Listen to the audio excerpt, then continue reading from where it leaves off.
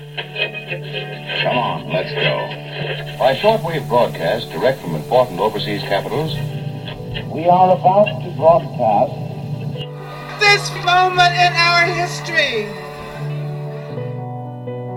Hello and welcome to the History Workshop podcast. I'm Mary Beth Hamilton. Today we're taking a step back into the radical landscape of 1968 and to one particularly noteworthy protest, a demonstration against the Vietnam War held in London on the 17th of March, a protest that ended in Grosvenor Square in front of the American Embassy. Out of the estimated 30,000 protesters, some 3,000 managed to break through the police cordon into the square, where they were confronted by officers on horseback. What resulted was a 4-hour struggle since dubbed the Battle of Grosvenor Square, an eruption that some have argued changed protest in the UK forever. Among the many memorable images from that day was one of a single protester, a young woman with long blonde hair and white boots who's approaching a mounted policeman in the midst of the mayhem, her arms outstretched towards the horse's reins. The man taking the photograph was veteran photographer David Hearn. The woman approaching the horse was Jay Ginn. My History Workshop colleague Andrew Whitehead has been speaking to both of them in the context of his research into the British New Left, and he arranged for the interviews you're about to hear. Hi, Andrew. Hi, Mary Beth. How are you? Hi, I'm great, thanks. So I wondered if you could say a bit about how you unearthed the tale of the two individuals who created this extraordinary image. Well, by chance, by serendipity, as all the best things arise, I'm doing some work on the oral history of the British New Left, and I was looking at the Committee of 100, which was a direct action peace movement in the early 1960s, and I met one of their veterans, Jay Ginn, who we're going to be hearing from much more later. And I went to see her and she shared her memories. And then I just said, so were you at Grosvenor Square as well, at those really turbulent anti-Vietnam War protests? And she said, haven't you seen my photograph? And she went away and got from her library shelves this sort of coffee table book, photographs of the 1960s. And she turned to one and it was of her, but not just of her, but she's approaching the police horses by herself in the middle of this turbulence in Grosvenor Square, as all the other protesters you can see in the shot are cowering away from these mounted police. And it's very striking. She's blonde-haired, she's wearing white boots, she is entirely by herself. And she told me the story behind it, and through that I made contact with David Hearn, who's the documentary photographer who took that photograph. A very well-established documentary photographer who's been working since the mid-1950s, who did a lot of work with the Beatles. He was at the Isle of Wight. He did a lot with the counterculture. And he was with this protest from start at Trafalgar Square to finish at Grosvenor Square. And you spoke to David Hearn just in the last couple of days. He didn't remember this particular photograph, but he does remember, I'm sure, Grosvenor Square very vividly. Yeah, he does. And he was a freelance at the time, and he was quite determined to photograph the entire event. So he didn't just plonk himself down in one particular location. He was at Trafalgar Square. He was photographing Vanessa Redgrave and Tariq Ali at the front of the march. Then he was determined to dash to Grosvenor Square to get there before the police sealed off the entire square, and then photographed the battle, and it really was a battle, really from behind police lines, and got hurt himself, quite badly cut by something that seems to have been thrown from somebody in the crowd. So he was in the thick of it, and his photographs give a sense of what it was like to be in the thick of that turmoil. And here's Andrew's conversation with David Hearn describing that moment of turmoil. If you were going to do this on the Grosvenor Square march, you had to be able to mentally work out what it was going to be. You knew it was going to start in Trafalgar Square. You knew it was going to go, you could get an outline of where the march went. and you knew it was going to end up in front of the American embassy. So you knew the route. You also knew the major participants. You knew that Vanessa Redgrave was going to be there. You knew Tarek Ali was going to be there. So you knew you needed to photograph those. I'd shot the pictures of Vanessa and et cetera, et cetera. And then I cycled down to Grosvenor Square, dumped my bag, got inside the police cordon so that my back was to the American embassy. And then as the march came, everything tightened up. And you suddenly realized it was literally only about 30 square yards of, where the horses are, is actually a very small area which was surrounded by the police and the people. And I was in that thing. And I think there was only one other photographer in there or something like that, simply because they couldn't get in. I'd got in early. So you were behind the police line, so to speak? I was behind the police line, yes, with my back to the embassy. And I was in that little area where the horses were. And then, obviously, you then shoot the pictures. I was quite badly hurt in that I was hit over the head with something. I'm not quite sure what. But although I didn't know it at the time, I was bleeding quite badly, apparently. So as much as anything, the pictures are easy. I mean, if you're there, and you have experience, etc., you see something, you take a picture of it. But you have to be in the right place and you have to be there at the right time. And that, in that sort of situation, is where the skill comes from. So I want to turn to the conversation that we recorded with Jay. She's a remarkable person. And I guess I wondered, had you seen the photograph before you met up with her? Was it she who introduced you to it? No, it was absolutely she who showed me the photograph when I started talking about whether she'd been involved in the anti-Vietnam War protests. Her history of activism goes back to the very early 60s and some of the sit-down peace demonstrations in Whitehall, some of the demonstrations at missile bases. She was arrested several times. She spent a few days in Holloway jail after the occupation of the Greek embassy. That was in 1967 when the colonels seized power, a military coup in Greece. So she was a veteran of those protests. And she was also on the libertarian left. She was in a group called Solidarity, quite a small group, but quite influential. It had broken away from, its intellectual genealogy was breaking away from Trotskyism to be a sort of libertarian Marxist group. And it pioneered new forms of activity and protest. And it was a link between various different aspects of 1960s protest and radicalism. I mean, one of the things I guess that struck me when I was listening to the conversation after we'd recorded it was that she's remarkably humble. And she downplays, she describes herself as one of the crowd. And it did make me think about the vibrancy of activists' lives, even those that, don't make the headlines necessarily. Well, she's unusual because she remains an activist. She's very active in local politics. She's active to a degree in national politics.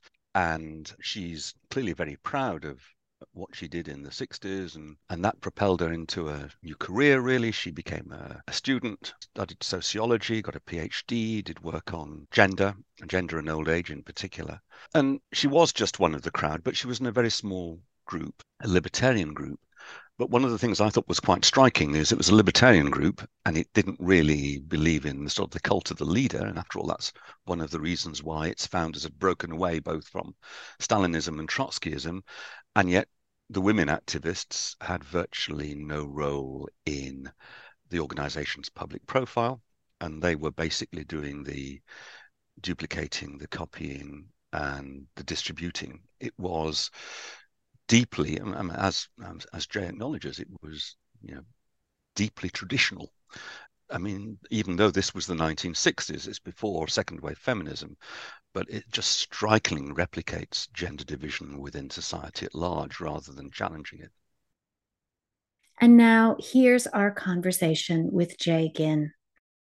So Andrew and I thought we had a brief conversation yesterday, and we thought that the logical place to start is with the photograph. of you in Grosvenor Square in March 1968. And if you could just sort of talk us through it, what were you doing and how'd you get there?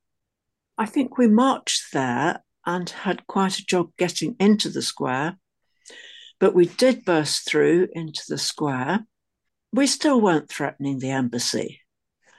There was a hedge and a road between us and the embassy. Despite that, the police on horseback went AWOL. They seemed to think that this was the battle to end all battles. They were dangerously galloping around in all directions, hitting people on the shoulders and the heads. And I thought, this is ridiculous. I've got to do something to stop it. I know I was towards the southern side of the square. People were moving in from Oxford Street, which is north of Grosvenor Square. And somehow I got to the southern side. I can't remember exactly how I got through the hedge, but I was on the southern side, and that's why I was in a position to be facing the mayhem that was going on at the northern edge, where people were still pushing to get in, and that's where people were getting hit and charged at by horses. So I decided to show people how to stop the horses. And in the picture, you can see me about to grab the reins, which can immobilize a horse. Luckily, I know enough about horses to know that the person holding the reins at their head is the one in control. You're also far enough away from the rider that he can't hit you because you're standing right in front of the horse's head. So that's what I was about to do, and I think I succeeded in holding the horse for a little while and hoped that other people would follow suit. However, at some point, the police recognised that I was a bit of a threat to their game, and they sent one person to go and stop me. So I had to run. And obviously on a horse, he was able to catch up, grabbed me by the collar. And at that point, a fellow demonstrator who knew me grabbed me round the waist, pulled me away, nearly pulled the horseman off his horse, and I was rescued. Jay, it's a remarkable photograph because there you are alone facing the police, and you can see in one corner of the photograph there's other demonstrators who are cowering away in complete terror as the police horses advance on them, and you seem purposeful and confident and composed.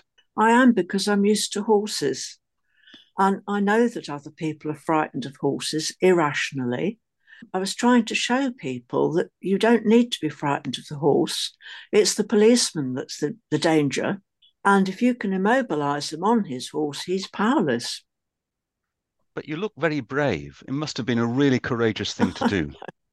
No, it's not brave. If you understand horses, you know when you're safe. And were you an experienced protester by the time you approached that horse? This wasn't the first march you'd been on. Yes, I'm pretty good at getting through police lines and making sure I've got an escape route as well, so I don't get kettled. I always keep an eye out for police tactics. You can see when they're having a conference and deciding how to defeat us. And if you watch it, you can see them moving and make sure you react before they've got you cornered. But to get into Grosvenor Square, when you say you got through police lines, you basically fought your way through police lines. Yes, we all did. And what did that involve? Pushing mainly, just pushing through. It was quite a big march and a very determined one. People are generally not frightened of pushing the police, but they are frightened of the horses. Yeah, but the police have got truncheons. Yes, I think that was mainly the mounted police who were using the truncheons. The remainder of the police were just trying to stop us by linking their arms and creating a fence. And were you in the front line as you approached the police cordon? That I can't remember. And if you don't mind me saying, I'm not a great expert on fashion, but looking at the photograph, you've got these rather smart white booties on. At that time, everybody was wearing white boots. They were cheap, they were plastic, and you could wash the mud off very easily. So maybe remind us, how old around about were you in that photograph, 1968? I was born in 1939. So 29. Something like that. Yeah. And in terms of how how your life had brought you from, well, I mean, maybe just back up to what you've already said, that you were used to being around horses. What had your early life involved, and at what point did politics and protest become part of it? Well, I was being put on wild ponies from a very young age, about 5, 6, because I was very small and light, and I did as I was told, and I didn't frighten the horses. But those were ponies. However, most horses respond to somebody being calm and firm, and that stood me in good stead. I had learnt how to be around horses, how to keep them calm. And when did you get involved in protest? That was in my early 20s. I worked at Imperial College, and there were a lot of students active there. And I met my first partner there, who was in the Syndicalist Workers' Federation. And I also joined the Committee of 100, met people who belonged to Solidarity. You mentioned the Committee of 100. I think probably some of the people who are listening into the podcast won't know what that was. So how would you describe that? It arose out of CND and the Direct Action Group, who had been invading military bases and talking to soldiers and trying to avoid being charged with sedition. And they formed the Committee of 100, and I joined as soon as I knew about it.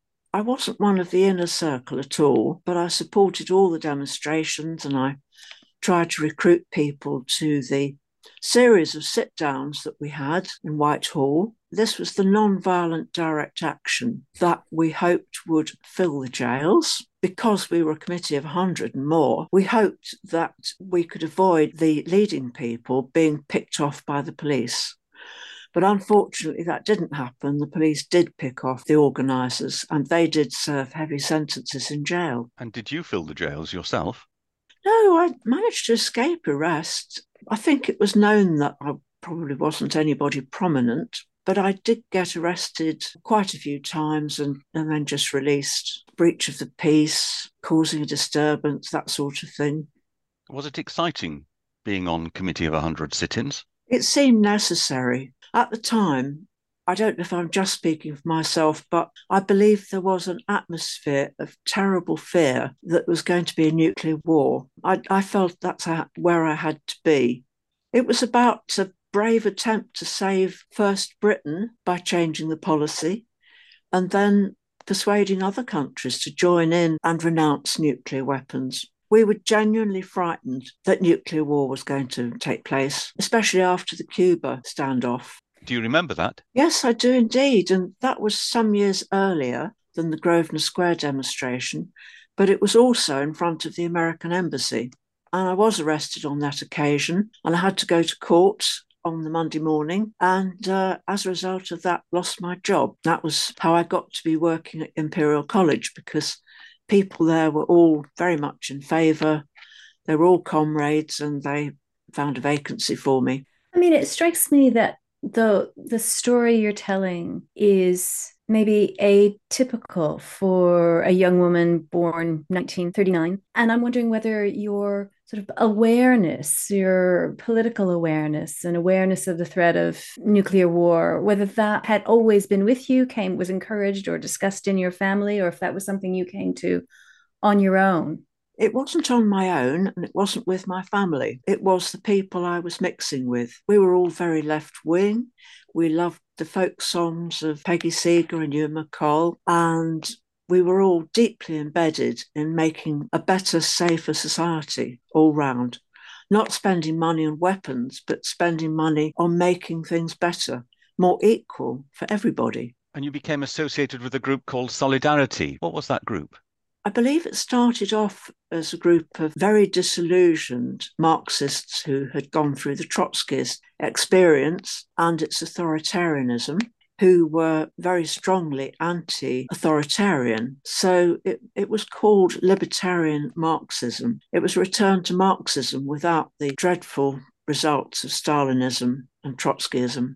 And there were a few women in there, and most of us had not gone through that same experience. So we were pretty much on the sidelines. Did you resent that? No, because I recognised I wasn't capable of discussing Das Kapital. I hadn't read it. I wasn't as immersed in the literature as other people were. I didn't know the language or the arguments, but I listened and tried to learn. But as a libertarian group, I would have thought Solidarity would champion feminism and want to develop the profile of women in its membership and be attractive to other potential women recruits. I'm afraid not. It didn't work like that. That was before the wave of feminism that came up in the 70s. So it was very rare for a woman to be asked to write an article or even permitted to do so. So what did you do then? It sounds like you almost were the administration fodder. You were doing the typing and duplicating the leaflets. Yes, I was doing a lot of leafleting. I'd get out to picket lines and leaflet them with Solidarity's take on their dispute, which was always supportive of the strike. Whether it did any good, I don't know. It might have been a car factory, there was a strike, and some of us would go there and piled up with leaflets. We were trying to recruit everybody into Solidarity's way of thinking. And what kind of success did you have with that? Very little, I think. Not that we didn't persuade some people, but on the whole, I think it was too much. People just wanted to solve their own dispute and then get back to work. They didn't really want to get involved in changing society from a capitalist one to a socialist one. Can I ask about, and I'm not sure of the chronology here, but your involvement in various forms of direct action, which you've talked about with the Committee of 100 and Solidarity. And at some point, you became involved with the Spies for Peace. Is that right? I wasn't very involved in that I knew nothing about it until it exploded in the news. And then, of course, the next task was to get reprinting as fast as possible so that we could distribute what the Spies for Peace had done all over the country and encourage people in other districts to find their local regional seat of government, to find where it was, to expose it, and to show how the government had abandoned the population in the event of nuclear war. Their very feeble attempts at saying, put paper over your windows, hide under the stairs, keep some supplies of clean water because you may need that. You won't be able to leave the house if there's a nuclear war. Obviously, the population was going to die, as did people in Hiroshima. And a few people, the top people, the elite, if you like, would save themselves by being in a regional seat of government. We thought people ought to know that government was not interested in our fate. And do you think that protest made an impact? You were saying earlier that actually a lot of what Solidarity did perhaps didn't have a lot of purpose, but do you think this changed things at all? I think it must have altered people's perception of government being irresponsible about its own population. I hope that got across to everybody. And maybe people's cynical view of government now is part of the result. I think people trust government a lot less, have a lot less respect for people in power than they used to have. And did you find that work with Spice for Peace to be exciting? Because you were saying earlier that you were doing things out of a sense of duty rather than a sense of enthusiasm. Oh, I was very enthusiastic about this. I would have liked to do more and more and more to expose what the government was doing. And so I not only duplicated a lot, I gave out a lot of leaflets, generally spread it around as much as I could. And that was worthwhile work to do. Yes, I enjoyed doing that. And how did your political activism continue as we get closer to the middle and latter part of the 1960s? So you're involved in the peace movement, in direct action in the early 60s. What happens after that as we get closer to 1968? I think the next big event that I can remember was the campaign to Save Greece Now, which was organised mainly by Terry Chandler, who was very close to the Spies for Peace and Solidarity and the Committee of 100, of course. We had a big demonstration when I think it was the King and Queen of Greece came. It was before the Colonel's coup. And we felt it was a very authoritarian society where the military were gaining too much control. And the major event that happened was that Donald Ruhm was arrested at a demonstration and accused of holding a brick and being prepared to throw a brick. But he was too canny for the police, and he found the evidence that he'd been planted with a brick, a half brick, in fact.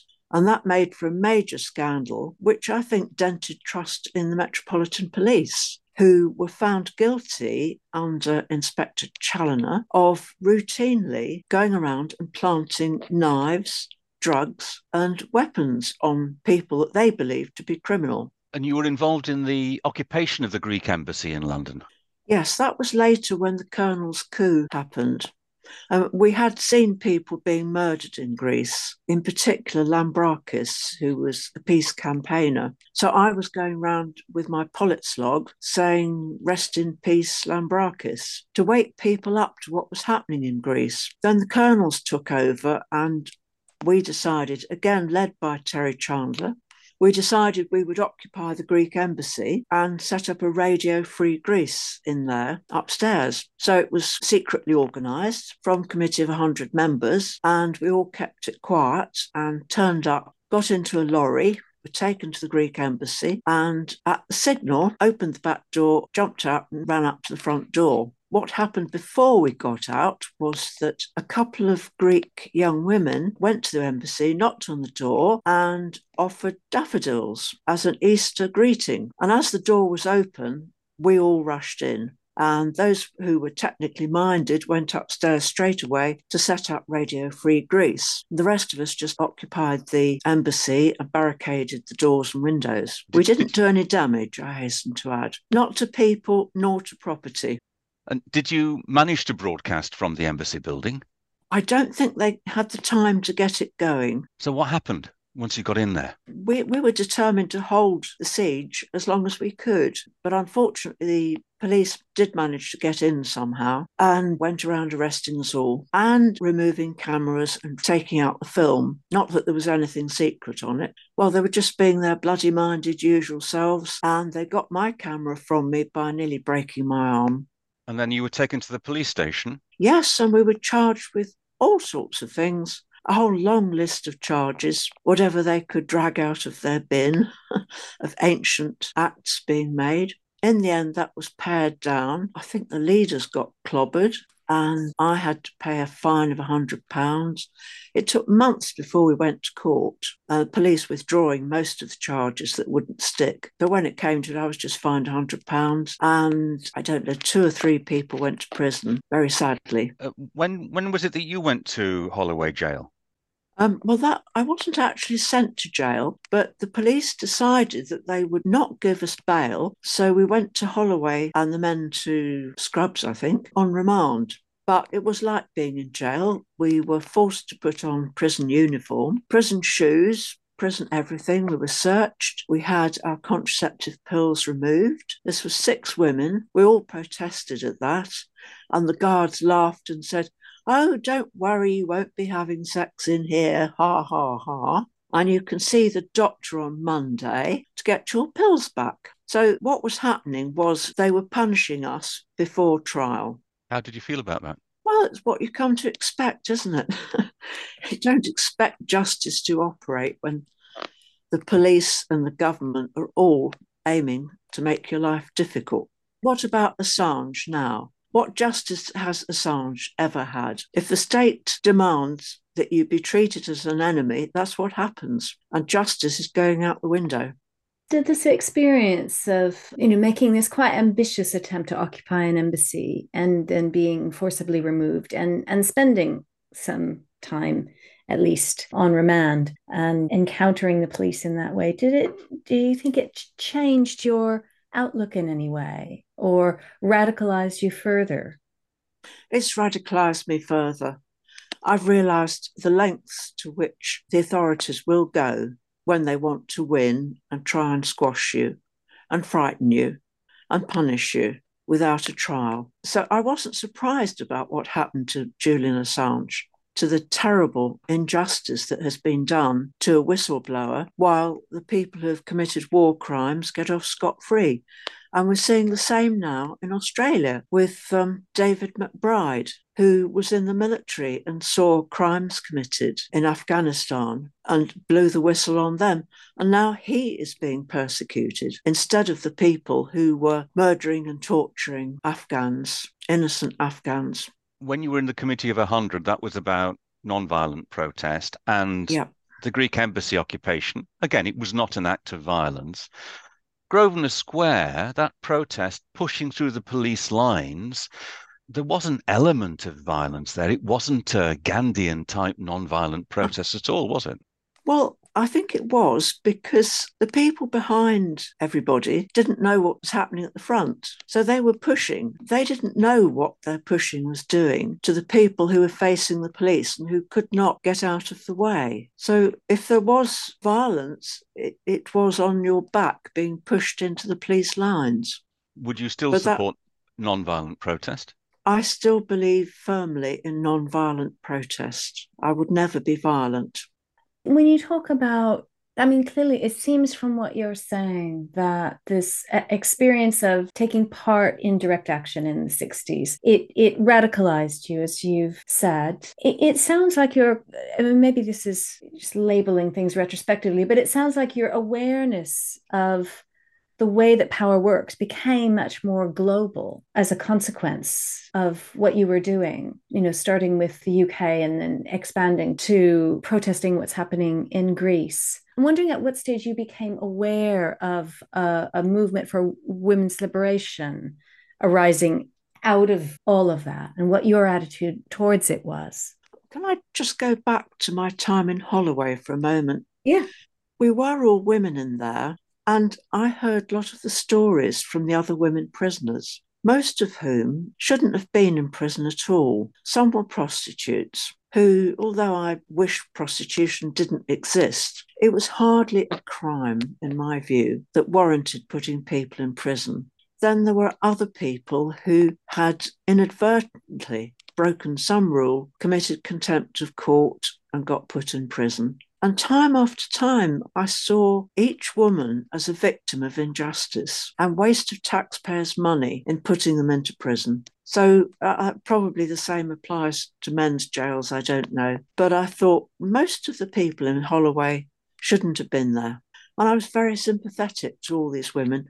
And they befriended us, even though they didn't know anything at all about our politics. They befriended and supported us. That sounds like a very powerful experience. But you wanted to go on to women's liberation. Well, I'd always considered myself liberated anyway in that context. So it was very nice to have a lot of other people feeling the same, because I never would have succumbed to persuasion to be under somebody else's thumb, if you like. I've always considered women had equal rights and that we should stand firm and support them. That goes way back before the 1970s. But when the women's movement started, were you part of it? Did you go along to the meetings and the demonstrations? Oh, yes.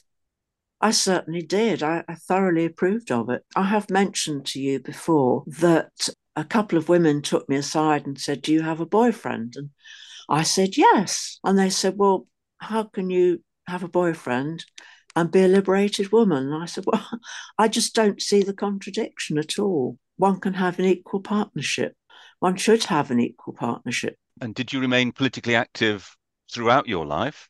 As much as possible. When I had children to look after, my activity took a different turn. I joined Parents Anonymous, which was a new group set up to help parents who are feeling desperate and who need to talk to somebody on the phone. It's a bit like a Samaritans for parents. So it could be any time of day or night you would get phoned. And we had a bit of training in non-directive listening and being supportive and encouraging people to reflect on their situation without telling anybody what to do. After that, I helped to set up a women's aid refuge locally, because my work had to be local with young children, until they were old enough to come with me to demonstrations, which later on they did. I think they thought it was quite fun going up to Wapping and shouting "scab" at the lorries. That was 1985, I think. But it's quite constricting when you've got a responsibility for children. And during the miners' strike, unfortunately, I was arrested. We were up in Yorkshire and I was with the student group. We'd gone up by coach and there were a lot of young men there. And as you probably know, young men are much more foolish than women. And some of them were throwing stones at the police. They wanted to battle. They were getting bored and they wanted to fight. I didn't approve of this for a moment. I climbed up a nearby bank and observed the situation regretfully, and inevitably, at some point, the police charged. By that time, I happened to be down on the ground. I wasn't throwing stones or anything, but I was with a young Canadian woman who was terrified. And I said to her, "Don't worry, I'll stay with you." And I did. So when the police charged and we started running, unfortunately, she fell over and I couldn't leave her. So I stayed there and was arrested with her. And so we both were charged. Well, I was charged with throwing stones in the end. I don't know what she was charged with, but they let her go because she was Canadian anyway. She was a young woman of 22, very small, very frightened. But I was arrested and accused of throwing stones. I hadn't done anything to deserve it. I'm non-violent, as you know. I was remanded on bail, and then I had to go to court, and the magistrate was giving everybody a guilty verdict without any hesitation. Whatever they were accused of, they were guilty. It was as bad as that. Minor after minor was accused, sent down for 2 or 3 months in jail, sometimes 6 months. And I was given 3 months. But luckily, as I was an LSE student, my tutor knew about it and word got out, and a trainee solicitor came up to court. She immediately jumped up as I was being sent down to the cells and begged leave to appeal. And that was granted. And by the time I went back some months later, everything had changed. And it was quite clear from the outset that I was going to be found not guilty. The police could see that they were beaten. Their evidence was rubbish. Their 2 accounts of the 2 police had the same spelling mistakes in them. They were word for word. I think they were just told what to write by somebody senior on the assumption that the magistrate would find me guilty.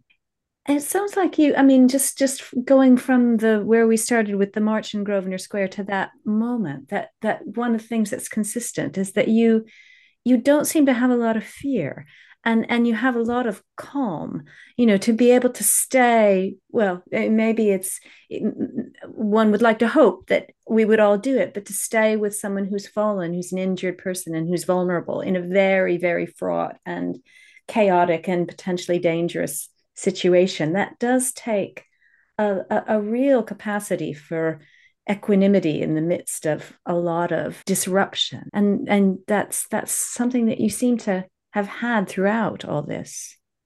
I just seem to have been born with it. I was never frightened of anything.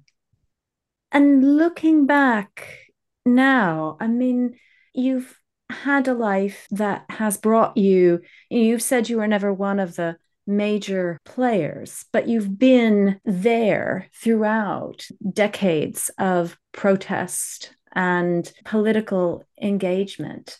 Do you think your values have remained the same? Your belief in direct action, is that something you would still, pass on to your children and grandchildren? Well, I don't lecture my grandchildren or my children. They must take what they want to from my life. But lots of people, most of my friends, believe in nonviolent direct action, and they believe in justice, and they passionately want to see Julian Assange freed from the dreadful persecution, and indeed all the people who are wrongly jailed. I have many friends who are Amnesty International. I know a lot of people who would do what I've done and more to save other people.